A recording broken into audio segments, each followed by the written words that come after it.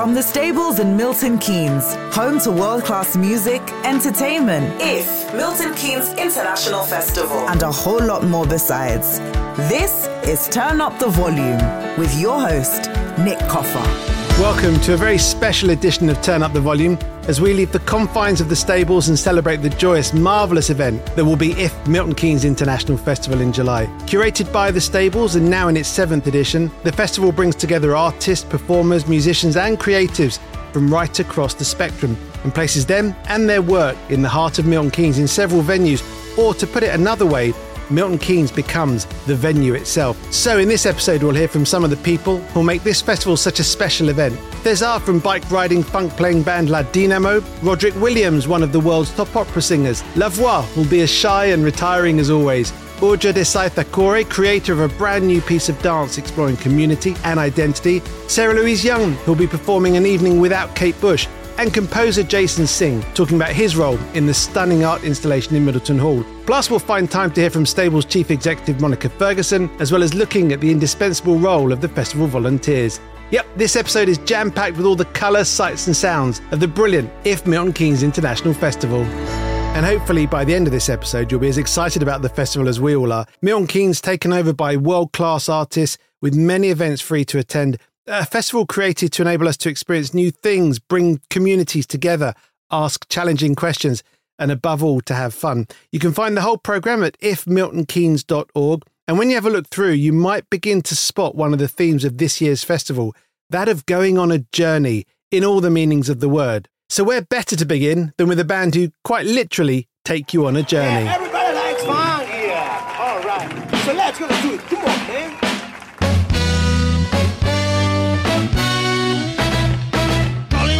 For the Prince of the South, Kilo Tower I do. I just go around, rapping, slapping guitars and grabbing my crutch. I'm the artist, the godfather, and hardest to rock. That's Spain's La Dynamo. They perform their brand of high-energy funk music atop rusty old bikes, riding through the city in a concert of perpetual motion. I spoke to Cesar, their lead singer, and asked him to explain to me what La Dynamo is all about. All right, La Dynamo is a very unique and different show because we are a band moving our music through the city on two vehicles made by rusty bikes. So you don't need to go to a concert. The concerts come to you. So it's a very different show for that because we move our music all around the city. It's an itinerant show and we play a 70s funk, very passionate and very aggressive, but at the same time is very happy. And the people can follow us all around the town and enjoy this funky music with us. Now, I've seen this contraption, this bike thing. It doesn't look the most stable or solid of pieces of equipment. As you say, it is put together, using old bikes. Does it wobble a lot? Well, yeah. A little bit, but it's part of the show. Our show, it's full of risk because of the wobble of the bikes, but also because of the improvisation of the music. We don't play the songs, the covers as the song is. We like to improvise and see what we have around us, and then start to improvise, moving around. And yes, the vehicles are a little bit unstable, but we can do it without no problems. Most of our songs are mashups, so we don't play covers exactly as the song is. We take, for example, the bass of the song and the lyrics of another one, and maybe we compose some horns and we change the chorus and we try to create our own songs to make it special. And because it's so hard for us to find songs exactly the kind of songs we want for our show. So what we have done is to create our own set list. With some of them are our songs, but most of them are mashups. So we mix songs to create our own songs. Surely this also means that every show is completely different because every audience is different, every audience interaction is different, but also unlike other gigs that would take place in a specific fixed venue, your venue changes every second. Yeah, absolutely. Every street is different, every square is different, and the audience is always changing.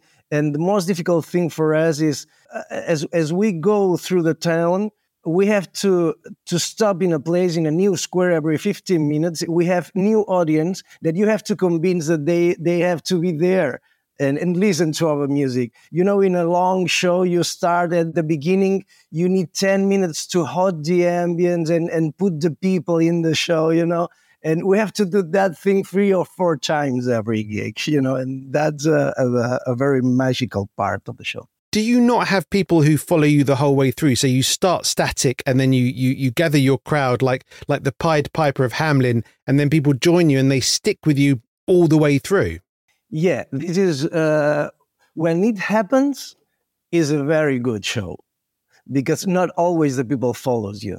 When you are taking a walk with your children through the street and you see a show coming to you, not always you want to spend like 1 hour looking at that. So not everybody follows you, but when it happens, the energy says that it's going to be a great show because something is happening because all the people comes to you and follows you. In many ways, you are the perfect act for If Milton Keynes International Festival, and I'll explain why on 2 levels. Firstly, I know that very much the concept, the feeling of the festival is one of a journey, taking people on a journey, perhaps taking them outside of their comfort zones. And of course, your show is quite literally a journey. But also, one of the founding principles of the festival is to take culture, art, in its absolute broadest sense, to people who maybe won't always come out to it. Because, let's be honest, a lot of people are intimidated by theatres, they are intimidated by art galleries, they are intimidated by concert halls. And the festival, where the festival is absolutely brilliant, is it brings these events, and it's not just the arts, but it brings these events to people. And in that regard, La Dinamo is perfect. And I'm guessing that this is also at the heart of why you do what you do. Absolutely. This is our function. And this is why the project was created. Because we know a lot of people nowadays stays in their sofas watching TV or just go to drink a coffee and take a walk. But they don't go to the theater. They don't go to the clubs to see concerts and events and everything and art in general. So we thought about it and we thought that to create a project that we can bring the music to the people, it's perfect to put some art on the street and to put some culture for the people and give it for free because, you know, you don't have to pay anything to see La Dinamo. It must be interesting for you to look at the differences between the audiences that you get in the UK, where I know you always get incredibly well received, and perhaps also your local audiences in Spain, because of course we have 2 very, very different histories. Someone today I'm thinking who maybe, I don't know, 60 or 70 years old would have grown up with punk and indie in the 70s and 80s. And of course, in Spain, you were under a dictatorship and music had a very, very different role. Do you sense those differences between the 2 countries? Absolutely. I can assure you, I can feel that England has an amazing culture heritage because in the 70s you were listening to Led Zeppelin, Rolling Stones, and a lot of different bands playing free music, you know, and we were on the dictatorship. And we can feel it when we talk with the people after the shows in England. The older people comes to you and talk to you about music as they were living it. And it doesn't happen in Spain. The old people come to us and the old people doesn't come to us. They just comes to you, the young people, because they are the people that understand the influences that we have to play this kind of music. In England, everybody knows James Brown, and 80 years old can understand why we are playing James Brown or Poets of Rhythm or any other artists of the 70s, you know. Just as a final thought, having watched your videos on YouTube and see what you do, it is clear that everybody at your gigs is smiling. That's point number 1. No one has a sad face. But my question to you is what do you hope to achieve by these gigs, by coming to the festival, by discovering Milton Keynes? What is it that you want to do? I don't know the rest of the musicians of the band, but I can tell you what I want to do when I do this show. And I'm sure I want to send a message of authenticity and a message of, please, do what you have to do in this life. And if you feel in your heart that you have to do something, do it, because this is what I'm doing. And this is the message, the message that I'm giving to the people. I'm being authentic because I'm doing exactly what I want to do. So if you are not doing what you want to do, you are not doing the right thing, and your life is not as you pretend to be. So please do what you have to do in this life.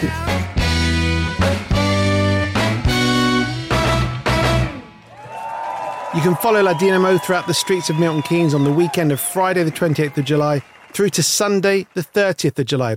On Friday and Saturday, the show starts at Festival Square, then travels through 12th Street to finish at Escape. Then on the Sunday, 11:30 kick-off for a journey which will start at Market Square, travel through Midsummer Place and finish at City Square, and there'll be a final show at 2:15 on the same day, taking the reverse route from the morning. More info at ifmiltonkeynes.org and ladynamo.cat, that's C-A-T. It's a special festival edition of Turn Up the Volume from the stables in Milton Keynes, and in a true representation of the variety on offer at the festival itself, this podcast will now go from musicians playing funk music on rusty bikes to one of the very finest opera singers in the world. Baritone Roderick Williams, seen recently performing at the King's coronation, has been commissioned to create a new piece of music marking the 250th anniversary of Amazing Grace, which was originally created in Olney. Commissioned by the Cowper and Newton Museum in Olney and the stables, Forever features words by Romy Smith and will be performed by a unique array of musicians at the festival on July the 22nd. I caught up with Roddy in his studio and asked him to give me the background to this new creation. The music we're talking about is a folk song that was attributed to the hymn that was Amazing Grace. It was attributed to that sometime later, who knows when. And as a folk song, goodness even knows if it was actually written or just developed or just kind of, word of mouth, and eventually the two become synonymous. And when I hear that melody, I know exactly, the first 2 or 3 notes, I know exactly where I am. And, it could be at a presidential inauguration or it could be at a funeral or something like that. And it is deeply moving. But I was brought into this project not to celebrate the melody, the folk melody that became Amazing Grace. I was brought in to celebrate the words that were written 250 years ago in this village of Olney outside Milton Keynes. And the brief was very specific. We are, and we're not even, it's a very interesting, we're not celebrating those words because those words were written by John Newton, who began his career as an enthusiastic slave ship captain. He experienced a conversion to Christianity and then at some time, while still trading in slavery, then had a second conversion about slavery and became an abolitionist. But nonetheless, the text of Amazing Grace and his history is something that needs a lot of unpacking. So in the brief, 2 things were central. The first is this is a commemorative work, but not a celebration. So I heard that loud and clear. The second is this is to do with the text of Amazing Grace, not that melody.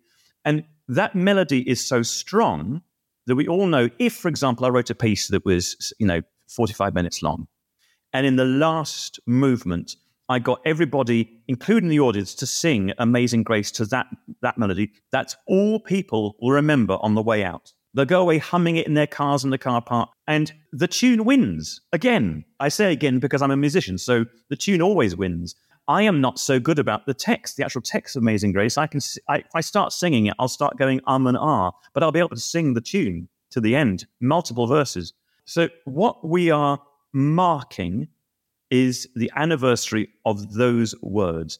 It was very important to me that I slip away from that folk melody as quickly as possible. And I was able to do this by being an outsider. I'm not from Milton Keynes. I've got no connection with any of the bodies, the museum who are commissioning this piece.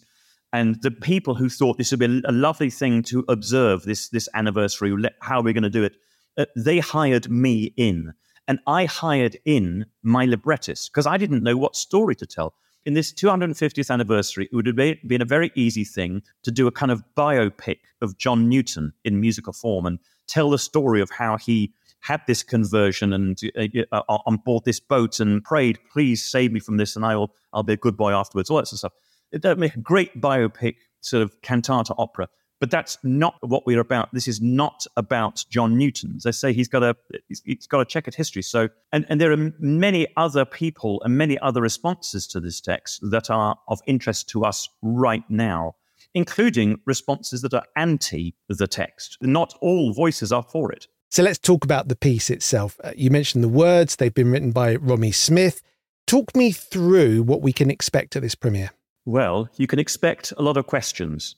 For one thing, we had a working title, just AG250. We had that working title for ages. And eventually Romy came to me and said, I've thought of a title. I want to call it Forever as a question. So it's Forever with a question mark at the end. And you can already immediately realize that this piece is eternal. It's going to be with us forever. And then you go, or is it? So that's the first question. The title of the piece is a question. And then Romy has provided me with 10 movements. Each movement starts with a question, which she's going to ask. That's going to be, broadcast, as it were. These are questions that she's asked of different people in the Milton Keynes, the Olney and the Milton Keynes community, and much further beyond. She's asked for different testimonies, if you like, different reactions to this text, what it means to different people, the good, the bad, and the downright ugly. So your audiences will sit back and they will hear my musical response to setting the text to Romy's words. And they can also expect it to be local, because part of the group of people singing this piece is a specially created gospel community choir, founded for the occasion, which is brilliant, just taking singers from all around the area. Theirs is a new, and I have to say, very enthusiastic response. I've been to see them rehearse and they were on fire. Just a brilliant team of people. And then we've also got a couple of soloists, the mezzo Andrea Baker and the tenor Ronald San. And we've also got the ethnic majority orchestra Chineke, who are providing instrumentalists for this. The instrumentalists include classical musicians, so you've got string quartet with double bass as well, string quintet. You've got, flute and trumpet and trombone, that sort of things. But you've also got electric bass. You've got a keyboard, electric keyboard that can play anything, piano, harpsichord, organ, all sorts of stuff.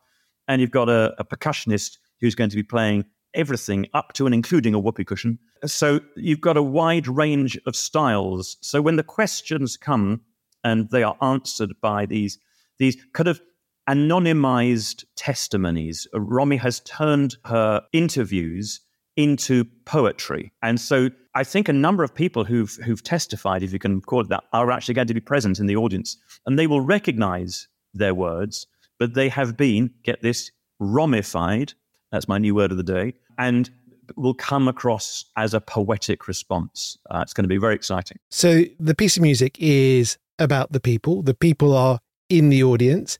It's going to be challenging, both in terms of the text and in terms of the music. How do you ensure that piece of music really brings out this aspect of challenging, of thinking about the answers to these questions? Well, the first thing for me is just to set Romy's words and set them faithfully so that they're audible and they make Romy's argument clear. So that's the first thing I do, the nuts and bolts of how I go about that.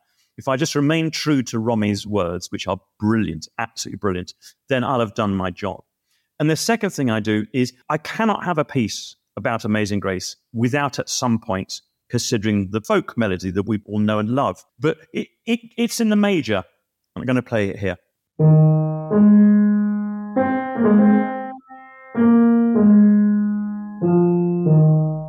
I have to start with that. But I start with it really low down in a solo double bass.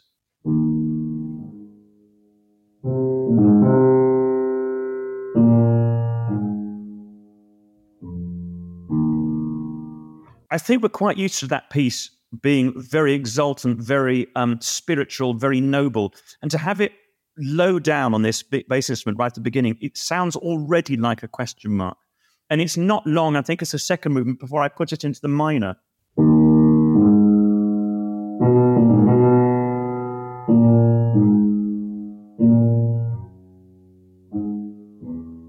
And off it wordles, into different keys and pastures new. And for me as a listener, immediately that last part you played is saying something's not right here. Yeah. But by the sheer tone of what you created there, it's saying to me, this is not the happy story you were expecting. Yes. To be fair, taking something from the major and putting it into the minor is kind of one of the oldest tricks in the book. And I do certainly acknowledge that.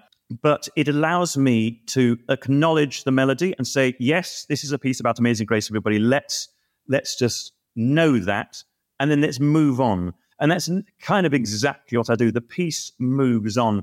In fact, the second movement, the first time one of our soloists steps up to give a testimony, it tells the story of someone who's come to England very recently, actually from Ukraine. And I thought that was a masterstroke of Romy's to begin with someone from outside. Romy's from outside. She lives in Leeds. I'm from outside. I live in the Midlands. Londoner by birth. I live in the Midlands. And the first person she really explores in depth is from Ukraine. At the end of that movement, I was able to quote Ukrainian folk song from the Dnieper River, because the poem begins in Dnieper, in actual fact, and then fast forwards to Milton Keynes and how this person was accepted and welcomed into Milton Keynes and into Olney. They're kind of wearing Amazing Grace like one of those shiny reflective blankets you get at the end of marathons. They're wrapped around it, this protective clothing. And so you have this beautiful hymn. It goes like this.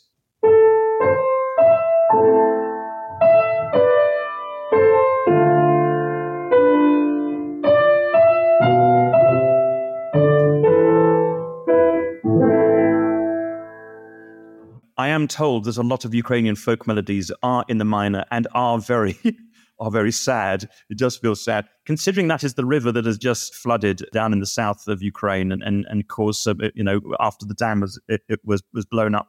It has this very particular relevance right here, right now, for those people who've managed to escape.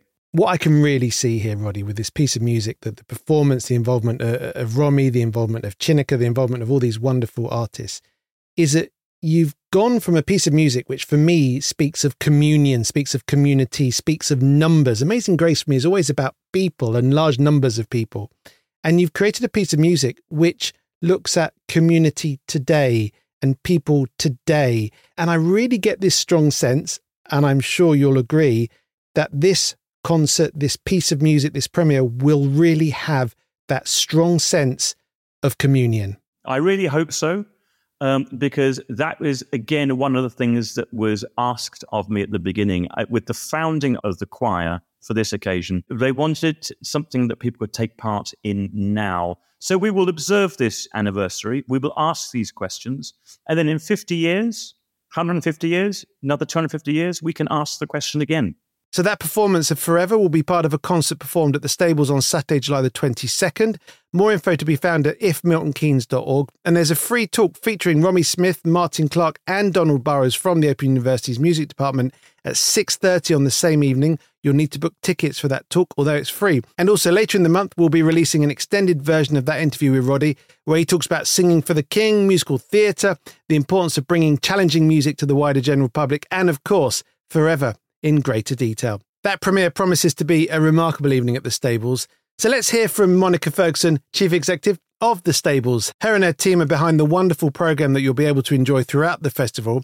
Now, Monica was there right at the beginning, at the very first festival, and she told me how it all came about. It was really an initiative that came out of a discussion with Arts Council England and the Stables and also Milton Keynes Gallery, who at the time were the two funded organisations in the city, around the fact that Milton Keynes was growing at a huge rate and was on track to be one of the UK's largest cities, and yet they felt there was a lack of cultural investment.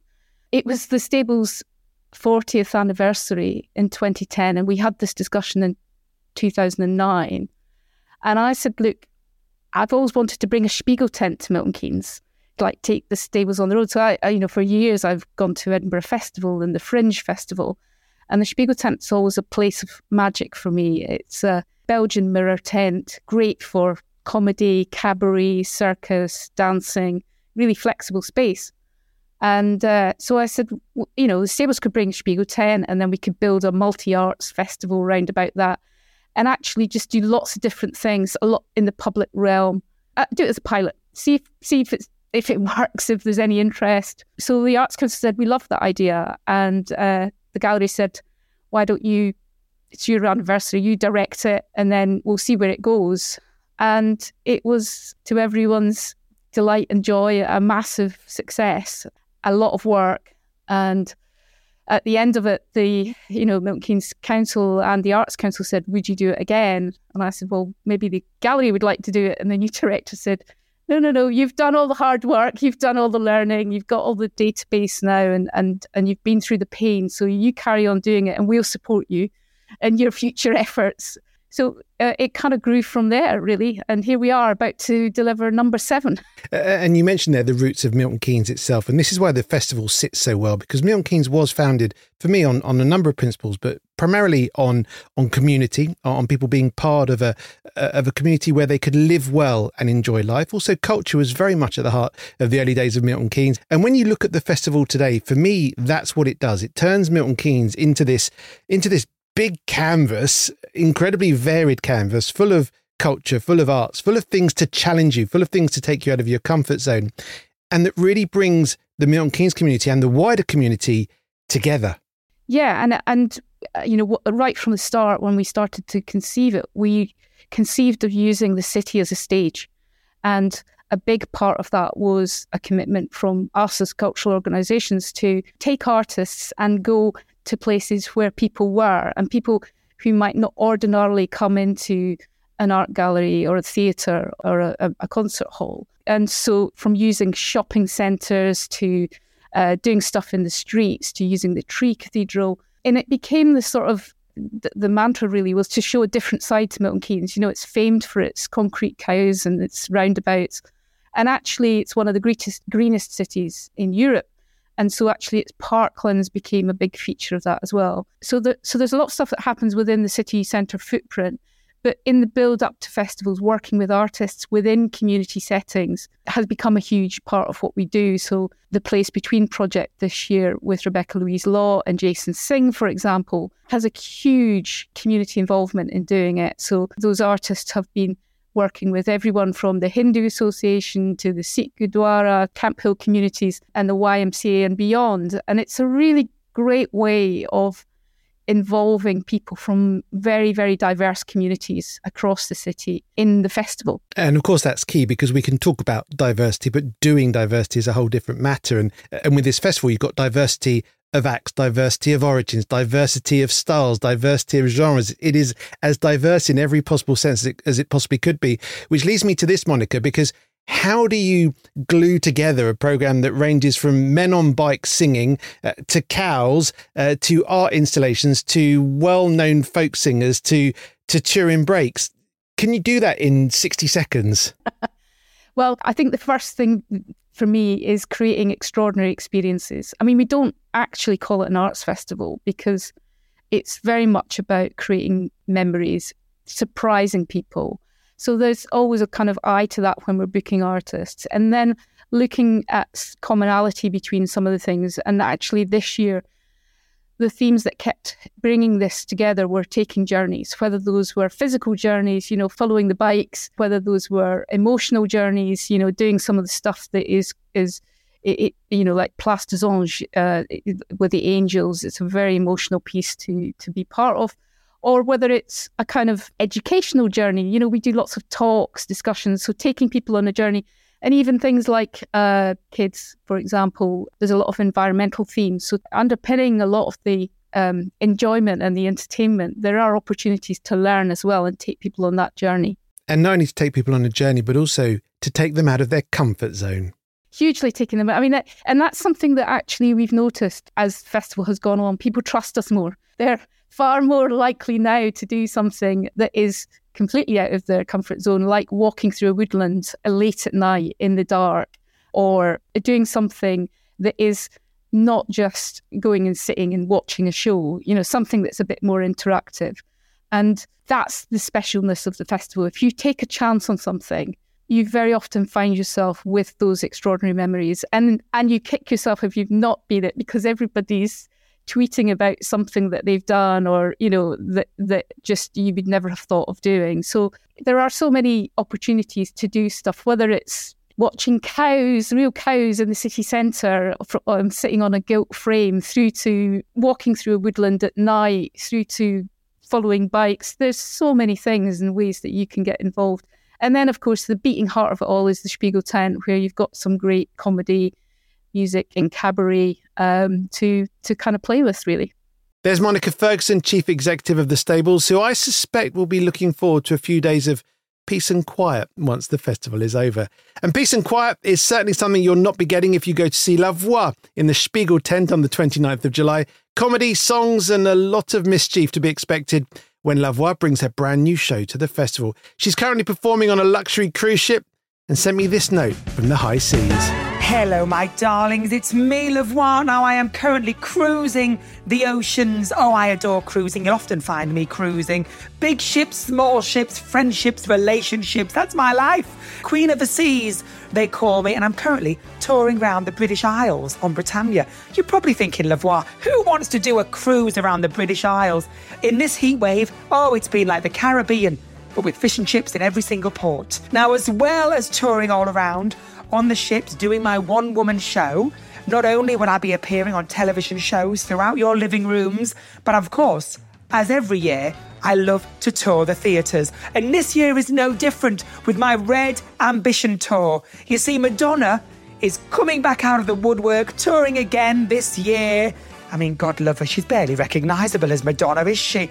All that stuff she's had injected into her face. But if Madonna can do it, La Voix can do it. So Red Ambition Tour is my most ambitious tour to date. Expect all the greats, from Diana Ross to Madonna to Bonnie Tyler to Judy Garland, Liza Minnelli, Shirley Bassey, you name it, all the greats are in there. Because this year, it's all about the comebacks, isn't it? Diana Ross did Glastonbury. Yes, itching to get pitching. She was. You'll never find me camping. No, I'm not a camp person at all. But good on Diana Ross at that age for getting out there in a tent and performing at Glastonbury. Madonna's back. They're all making a comeback, aren't they? Shania Twain, S Club 7, you name it, they're back out there. And it's La Voix's turn as well. So I will be exploring, when is it right to give up? And should you give up? And in my opinion, never. Maybe it's time for your comeback. And when I'm coming to your local town, maybe I'm going to select you to see your inner diva. What have you been hiding all this time? And could you be the biggest celebrity of your local town? Yes, it could be Beryl is big in Birmingham. It could be Sharon is huge in Southampton. Or maybe it's Melvin is massive in MK. MK, you say, La Voix? Yes, darlings. My new tour is exclusively debuting at the IF Milton Keynes International Festival. Yes, the first ever performance will take place on the 29th of July. That's the date to pop in your diaries. And I'm so excited, I will be blowing the roof off the Spiegel tent as part of that fabulous Milton Keynes Festival.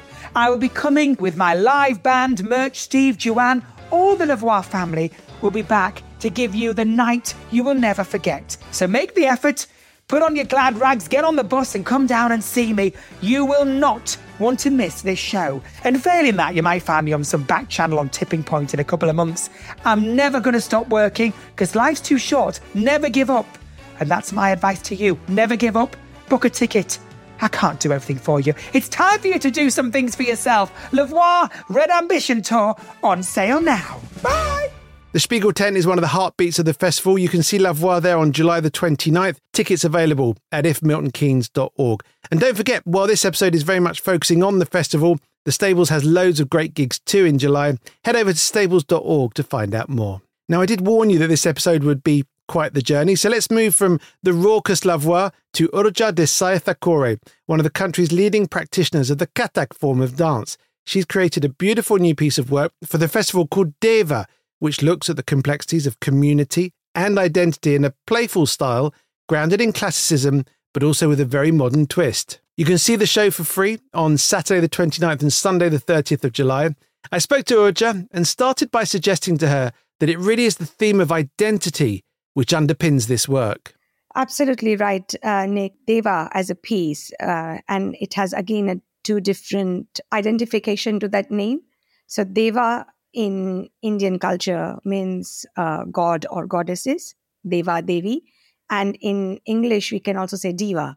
So we have left to the audience to kind of identify how they want to speak that title as well. So the identity is absolutely at the core of the subject of what we are trying to present. It's about how one relates to their identity. What do you think our identity is? What we want to say our identity is. In a very nutshell, if I say my two kids, my son says that he's British Indian. My daughter says she's Indian.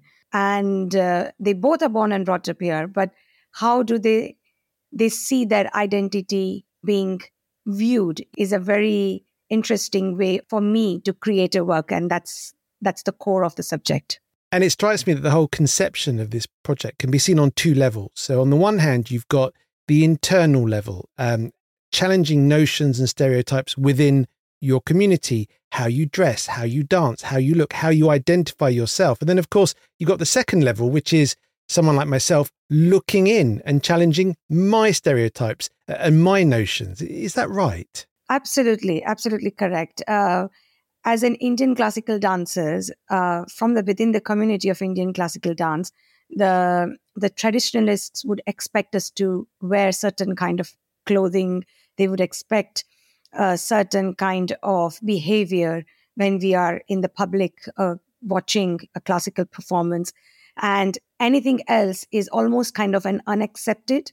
And when we were creating the work, that was actually the starting point of working on the piece. Is when I always kind of used to speak with my students, they used to constantly tell me that, but why do we need to do that? And I said, yes, I agree. And you want to change it? I completely agree. And I would say, get into the system to change it. But they also had a problem to go through that system of going into that notion of how people perceive them within their community. And then there is, of course, an outer perspective of how people will view you when they see the color of the skin you are of, or what kind of clothing are you wearing. And I remember coming in this country and I was wearing jeans, and one of our relatives told me that, oh, so you are allowed to wear jeans? And I was like, who's going to give me permission? Just because I've come from India, that does not mean that I don't wear jeans. Or so that sort of viewing how people view you is quite very, very interesting perspective. I recently had the pleasure of interviewing Raghu Dixit for a previous episode of this podcast. And of course, he was brilliant, as I'm sure you know. And Raghu was talking about his classical training, his classical dance training, actually, his classical upbringing before he went off to be a scientist and before he went off to be a singer. So he's had quite a history. But what was clear was the challenge he faced in becoming perhaps a bit more westernized, in changing some of the traditions, challenges from within his own family, from within his own community, when perhaps he did things a little bit differently. Is this common? It is very common. It is very common. I have been very lucky to be surrounded by the gurus, the teachers, and the parents who have given me the full freedom to express myself the way I am. But at the same time, they would say, you should try and behave in this way when you are in this kind of atmosphere. It's almost like an office culture and non-office culture sort of thing. And I have tried to have the same kind of dialogues, which I kind of pass on to others. But historically, people who have been studying from a very traditional format of learning Indian classical art forms, that may it be dance or music or instrument, they do have certain way of presenting their work, and they do have an expectation of how you should be viewing that work. I don't believe in disrespecting the art forms, but at the same time, I am a believer of pushing those boundaries. So what I always tell my students is that let's learn the boundaries and then we try to break them. Because if we don't know what the boundaries are, we don't know what we are breaking.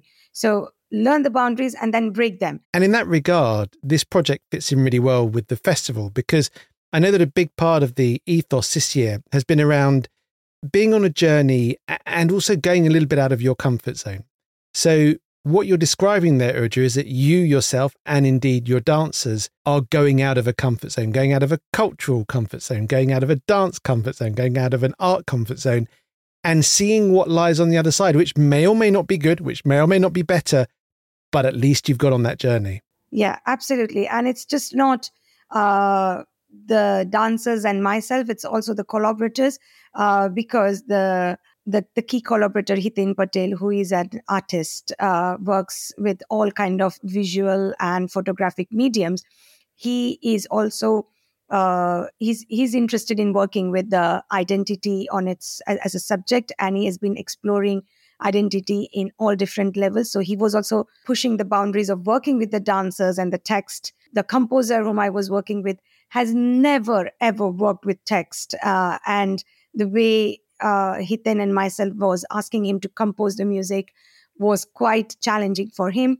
The costume designer, again, she is someone who is an amazing artist, but has never worked with the texture of what I was asking her to work with, or the layers which I was asking her to work with. So I think each one of us, each one participant, collaborator, artists have been challenging each other by being in that surrounding and pushing the boundaries. So I've just realised you're actually teasing us, because you're giving us all of these little insights, little snippets of what to expect. So now we need to know exactly what we're going to see, Urja. What is it you're putting on? What will it look like? Okay, so Deva is the piece of work which uses text, music, movements. You will see a work which talks about the identity of these 4 dancers whom you are seeing perform in front of you. It is their stories, it is their personal stories, which have been extracted from a very similar interview which we did with each one of them individually, and extracted their relationship with the language. And we are talking about language. We are kind of combining that with the language of dance and how it is being challenging the notion of how the dancers are perceived in the wider sector as person of color, person of Indian classical dance, person of being maybe second generation of immigrants, or someone who thinks their identity is completely different from their parents, or thinks their identity is similar to their parents. And in that regard, every dancer is you. Every part of the show is you, because people watching, everyone's going to react differently to what they see. And that, in effect, is a metaphor for your life, because you live under the shadow of stereotype, misconception, positive views. You have all of this around you all the time.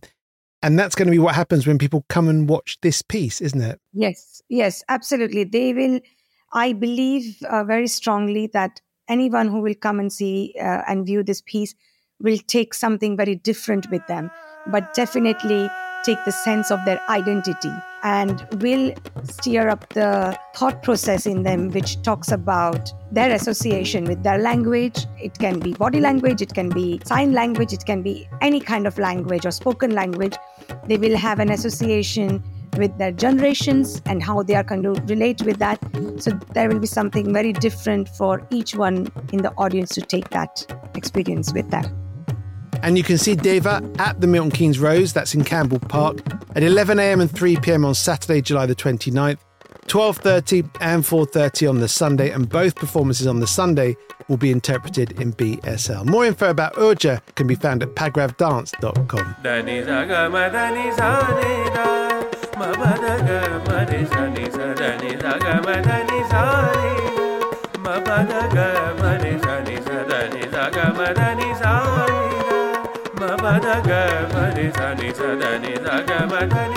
Now, if there's one element without which this festival couldn't function, it's the volunteers. They quite literally underpin the whole event. We'll hear from Sue Pardy, one of the volunteers, in a moment. But first, here's Melanie Beck from My Milton Keynes, one of the festival's sponsors, and they look after the volunteers at the event. Milton Keynes is such an ambitious city. It every year it finds new ways to extend its reach in the community, culturally, historically, in its infrastructure, in just the way in which it operates, to try and really touch and imprint different things into the community of Milton Keynes. But because we're now a city, we don't just look at Milton Keynes in terms of the community. We really aspire to bring in the wider population, the villages, Northampton, Luton, and encourage people to come to Milton Keynes and see just how much we have in so many different areas to offer people who visit. My Milton Keynes represents business. That's the whole reason we're there. We're funded by business. We're actually voted in by businesses.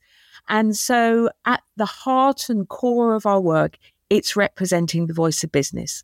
And that's not just the business owner. It's the 45,000 people who come into Central Milton Keynes every day to work and whose families obviously are part of that community of business. So then we look at how we can be involved in the festival, because there's lots of different activities going on, and some of them are there for a few days, some of them for the whole of the festival, some are just one-offs.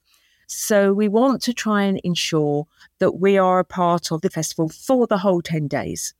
And we do that by sponsoring the volunteers. They're very important to us because some of those volunteers may work within the city centre or have worked within the city centre. It helps us in spreading the word of the work of My Milton Keynes and how it represents business in the wider context. And with the volunteers, for us, it gives us a warm, fuzzy feeling of being involved with our audience, our community. It brings people in from all over the region, and having them come in and be welcomed by people who know Milton Keynes, who live in Milton Keynes, who are as passionate about Milton Keynes as we all are, means that we can give them a really, really good experience, really rather akin to the one everybody talks about from the Olympic Games in 2012. The volunteers made that experience.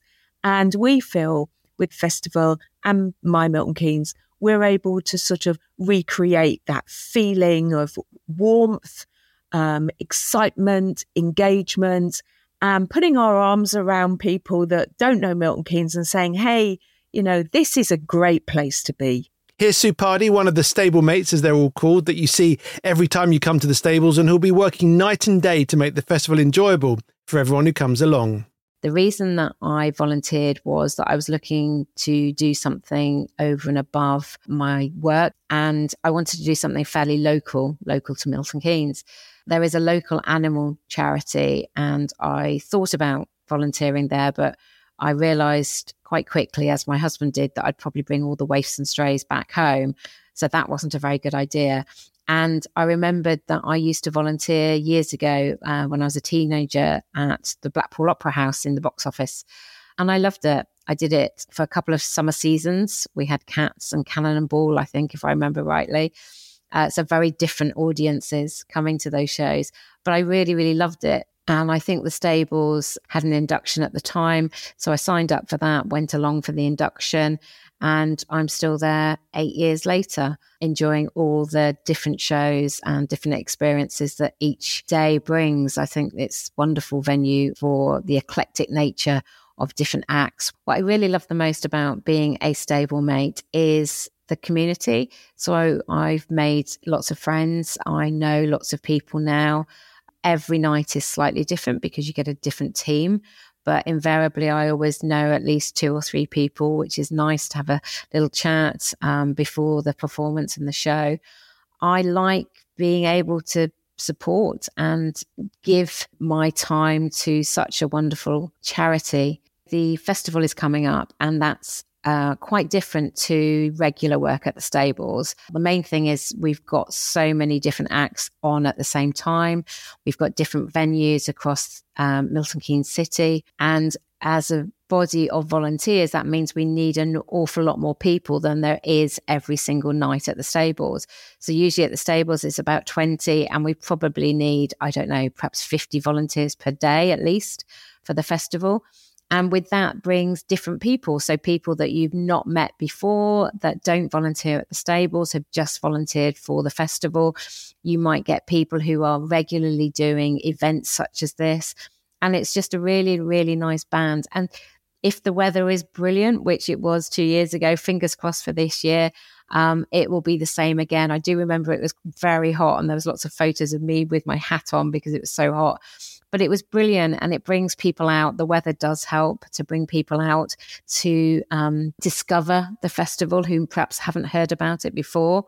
And all of the different acts across the breadth of the city mean that there's something for everyone. There's something for children. There's something for the family that brings us all together. And you can find out more about becoming a volunteer at the stables by heading to stables.org.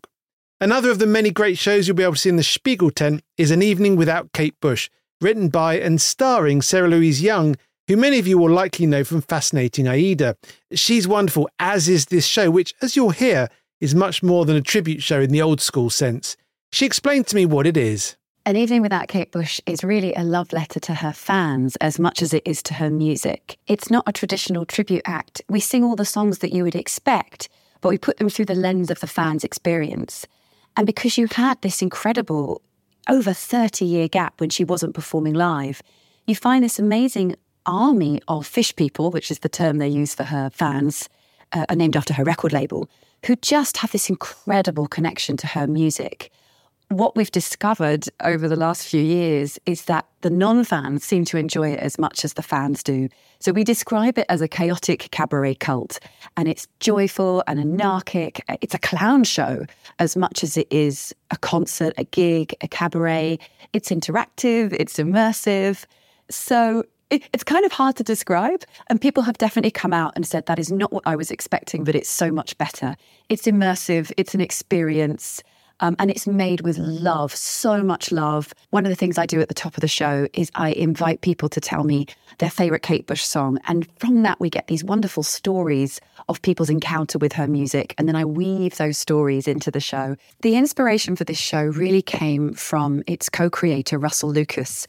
We were both massive Kate Bush fans, and we'd already made a show about Julie Andrews called Julie Madly Deeply. And although it was a really different show, it began to explore the fans' relationship with an icon. And I was touring Julie Madly Deeply in Australia. And just before I left, Russell gave me this incredible biography of Kate Bush's work called Under the Ivy. It's by Graham Thompson. And I read that, and it's a wonderful account of her process in the recording room. And I just fell deeper and deeper in love with her music, like all over again. You know, I'm a child of the 80s. I totally grew up on Hounds of Love. Those songs are in my body. They're in my blood. The inspiration for An Evening Without Kate Bush is love of her music, genuine devotion, and a real respect for not just the body of work, but the many elements that go into it. You know, an amazing singer, an amazing songwriter. You know, The Man with the Child in His Eyes was written when she was 13 years old, which is just unfathomable to most people. But also her humour. She did all of those videos with the comedy strip performers. And there is great warmth and humour in the show. So it is respectful and it's funny, because I think she is a funny, brilliant, profound artist. I went on to put it to Sarah that Kate Bush is actually now more relevant than she's ever been. As a super fan of Kate Bush, it is amazing to see that she is in the public eye more than ever. And I think she's relevant more than ever. She is an older woman who is still producing and making music. She is highly prolific and she is visible, and that's inspiring for a lot of people. But she hasn't ever gone away. She has been recording for over 5 decades. And this show was created before the Stranger Things phenomenon. For those of you who don't know, Stranger Things, which is an amazing series on Netflix, decided to feature one of her songs, Running Up That Hill, not just in the show, but as a major plot point to the show. No spoilers here if you haven't already seen Stranger Things. So the beauty of that is that a younger generation of fans have come to the work. And we've definitely seen more younger people coming to the show. And it's so lovely to think that a whole new generation of listeners are getting to explore her extensive back catalogue. Also, she's influenced so many other artists. People like Florence and the Machine have been very public about citing her influence in their work. And I think that's one of the things. You listen to some of those tracks back from the 80s, and they don't sound historic. They don't sound retro. They sound like they could be written today. And I think that's because she has kept evolving as an artist. She's kept really looking for the new musical worlds to explore.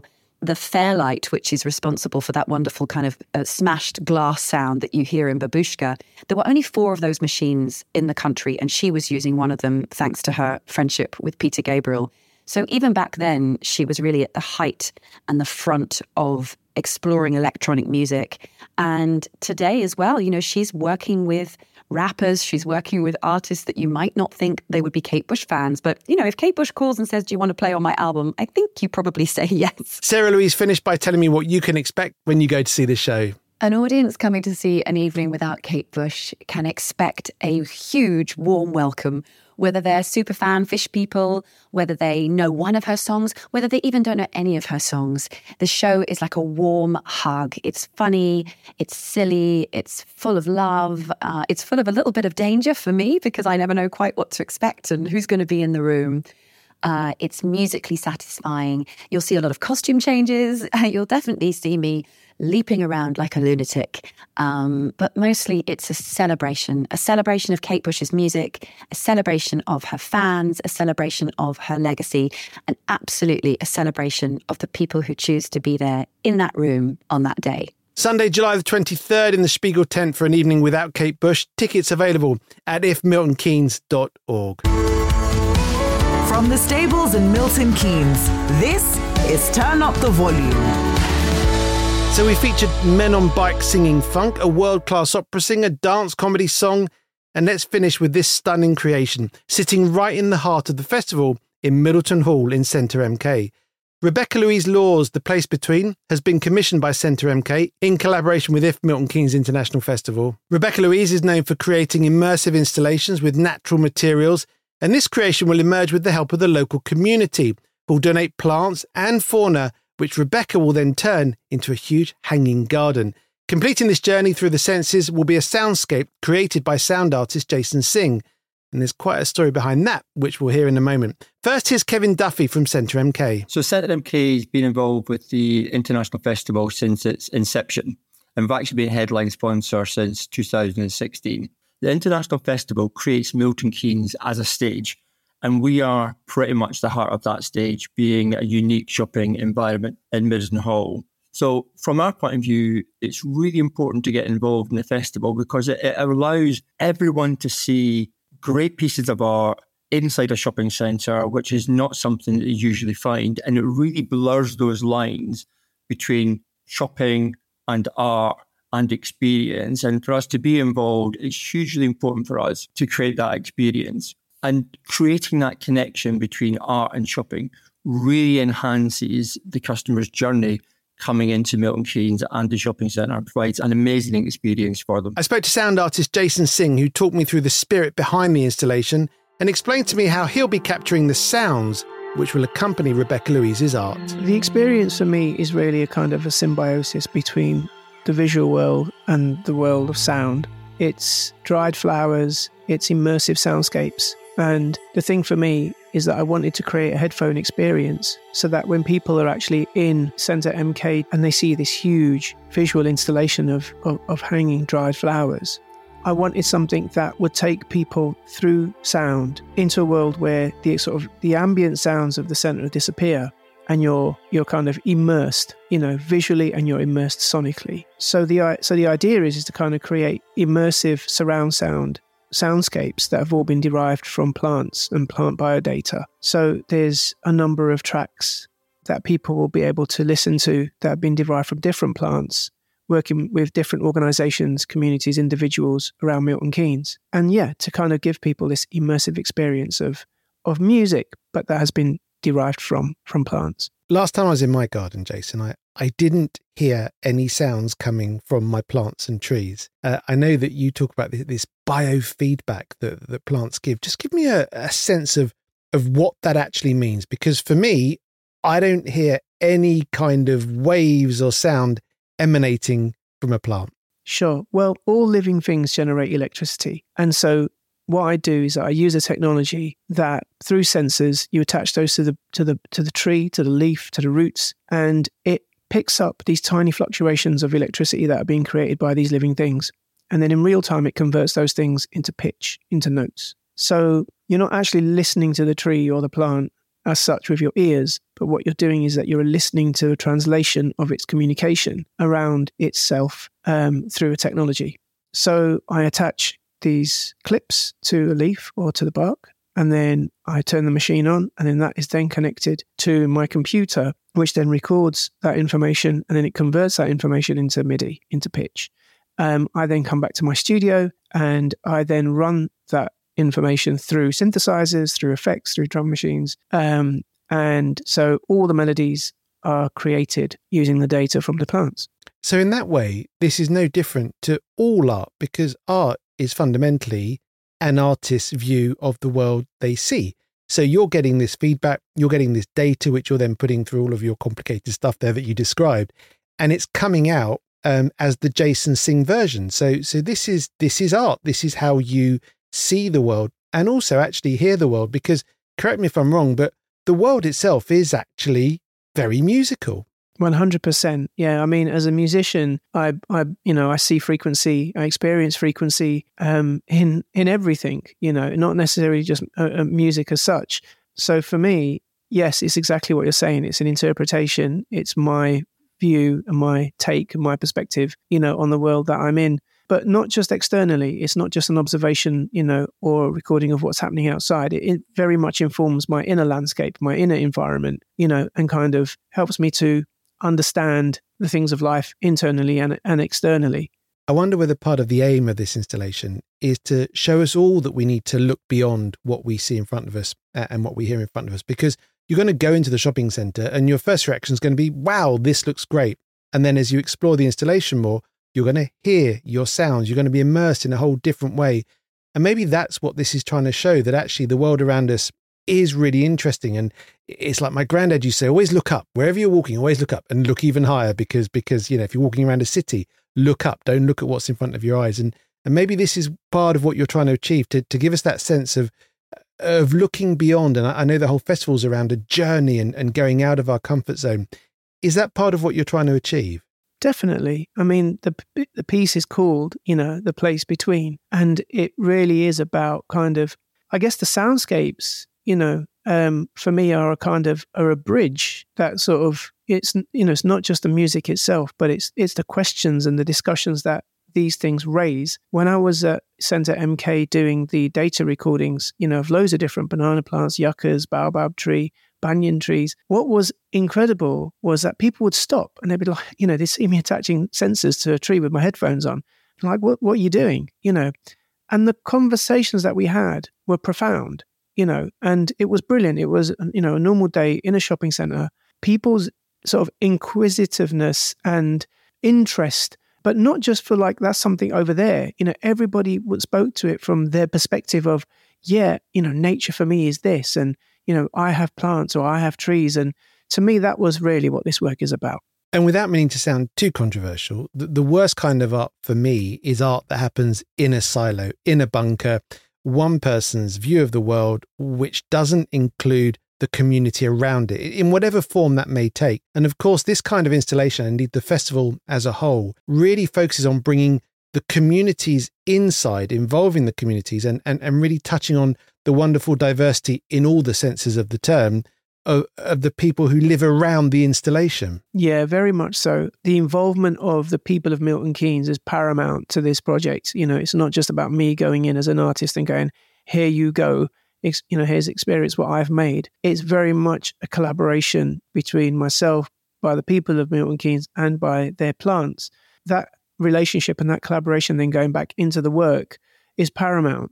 So there's a sense of ownership, there's a sense of respect, there's a sense of inclusion. And yeah, you're right. We can sit there chin stroking over, an object or a sound or whatever, and it be a very exclusive experience. But I'm a firm believer that, creativity is for everybody. And I don't mean it rather in the sense of high art, low art, whatever art. I just mean art itself. We all are creative beings. It's the creative act that has created us. I always like to sort of see that art is for everybody. And so that whatever I create, it's really important that it's seen as a creative experience for everyone. And fundamentally, it's going to be absolutely beautiful, isn't it? To be honest with you, I'd say beauty is the underlying thing in all my endeavours. I strive to make work that has beauty in it. And if it doesn't, then I don't feel like I'm doing what I want to do. And so, yeah, I wholeheartedly agree. I mean, Rebecca's work is absolutely phenomenal. I'm really excited about kind of how the sound and the visual will come together to create something as one piece. I think the installation is going to be phenomenal, not only for you, but for Rebecca as well. And indeed, everyone that's been involved in it. Yeah, it's actually been a real pleasure and an honour to be working with lots of different people from around Milton Keynes. We've had participants from the YMCA, from Herb Farm in Wolverton, the Sikh Gurdwara, the Buddhist temple, as well as individuals like John Bailey, who's an engineer for Yamaha. Lots of different young people from around Milton Keynes who've made incredible contributions, because also, just to finish, that there is actually 2 tracks of audio on this installation. The first one is the soundscapes, but then the second one also, through the headphones, people can experience listening to people's conversations around nature, their involvement, living in Milton Keynes. So it really has been a community effort.